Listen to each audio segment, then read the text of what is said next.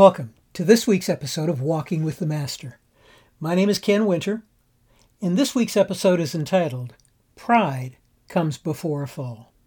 This week, we're looking at some of the early days of the church.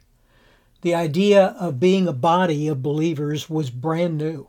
No one had done it before, and everyone was following the Spirit of God as closely as they could.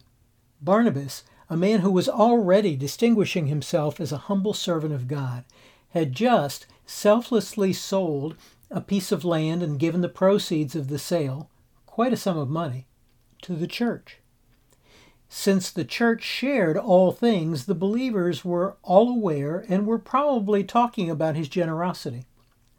More than likely, his gift was drawing more attention to him than he would have liked.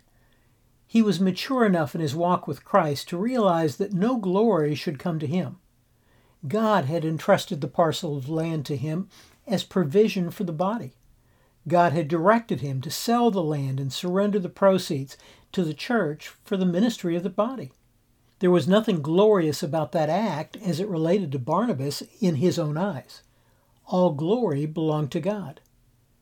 But others wanted to ascribe glory to Barnabas, and still others became envious of that glory.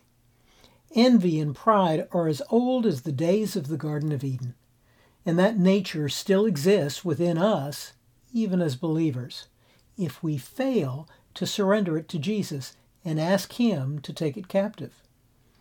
That's true today, and that was true among the believers of the early church.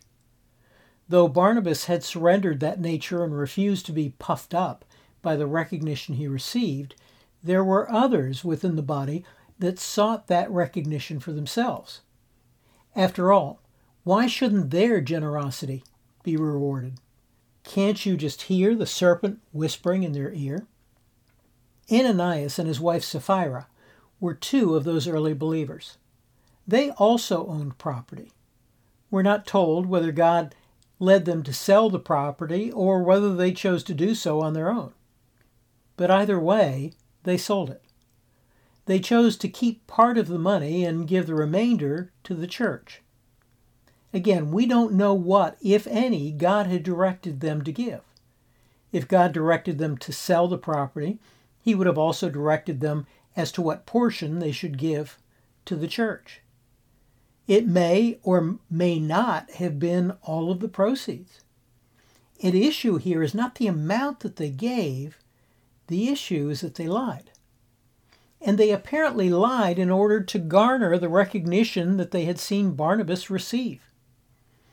Otherwise, there was no reason to claim that their gift was the full amount of the proceeds they had received. Ironically, the name Ananias means God is gracious, which is a testimony to God's grace and mercy. But God is also holy. When Ananias and Sapphira lied, they not only did so to the believers in the church, but more importantly, they lied to God. There was a purity in that initial church. That's not to say that the early believers did not sin. We can be certain that they did. They were frail sinners just like you and me. But what made this sin of Ananias and Sapphira so repulsive to the Lord was their introduction of hypocrisy and deceit into His newly formed church through their feeble attempt to glorify their own names. God Himself has told us, I, the Lord your God, am a jealous God. He is jealous for His glory, and He will not share it. I am the Lord. That is my name. I will not give my glory to anyone else.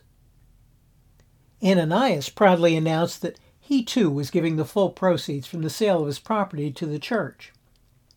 Interestingly, the Spirit of God apparently gave Peter the discernment to know that was not the case, because he asked, Ananias, why have you let Satan fill your heart? Ananias then heard the rebuke from God through Peter and fell to the ground dead. As soon as they had carried his dead body out of the room, the exact same thing happened when Sapphira also lied about the gift. She too fell dead to the floor. Lest there be any confusion, Peter didn't do anything that caused Ananias or Sapphira to fall to the floor and die. God did. God dealt with the sin of Ananias and Sapphira swiftly and severely. Too often, we presume upon God's grace without regard to the fact that He is holy and just. We seemingly expect Him to overlook our sin. We lose sight that the forgiveness of our sin cost the Father the agony and sacrifice of His only Son on the cross. He paid dearly for our sin because of His grace, and He will not allow His grace to be trivialized by our wanton disregard for His holiness. We would do well to join with those believers who, when Ananias fell to the ground, were terrified before God. They realized that God was not one of the boys to be disregarded, lied to, or defamed. Even in its infancy, Satan was attempting to defeat the church. He was fresh on the heels of the reality that he was impotent to defeat Jesus. Satan's best efforts had been defeated at the empty tomb. So now he turned his attention to Jesus' bride, the church. Satan knew that his best opportunity to defeat Jesus was through the church, and that defeat would not come from outside the church. It would come from within the church. He knew then, and he knows now, how to lie to and deceive church members, even sincere followers of Jesus. He used the soulish ambition of Ananias and Sapphira to get them to do his bidding, and he convinced them that no one would ever be the wiser. He used the same tactic in the Garden of Eden with Eve, and he still uses it today. We would do well to remember the admonition from Paul to put on all of God's armor so that you will be able to stand firm against all the strategies of the devil. Because as Peter later wrote, your great enemy, the devil, prowls around like a roaring lion looking for someone to devour. One can't help wondering if Peter was thinking of this very moment with Ananias and Sapphira when he penned those words. Satan lied to and through Ananias and Sapphira, and the lie led to their deaths. At the very root of their sin was pride. The writer of Proverbs tells us, pride comes before destruction, and an arrogant spirit before a fall. It was pride that transformed Lucifer into Satan. It was pride that led to Adam and Eve's sin. And it was pride that led Ananias and Sapphira to attempt to deceive the Holy Spirit. The early church saw God enter into their midst through His Holy Spirit in great power, extending His great grace. Then in this moment, they were moved by great fear. As we continue on our journey on this side of eternity, we would do well to remember the words of the writer of Hebrews. Therefore, since we are receiving a kingdom which cannot be shaken, let us have grace, by which we may serve God acceptably with reverence and godly fear. For our God is a consuming fire. One of the greatest tests in our own lives as to whether we are walking in the Spirit or being led by our flesh is pride. Pride cannot exist in my life if I am truly walking in the Spirit.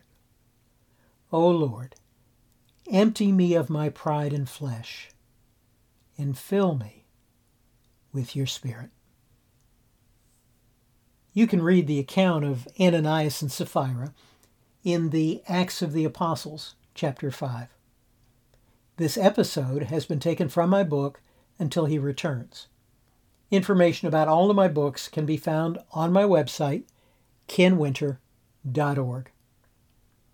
Well, thanks for joining me this week, and I hope you'll do so again next week, as together we walk with the Master.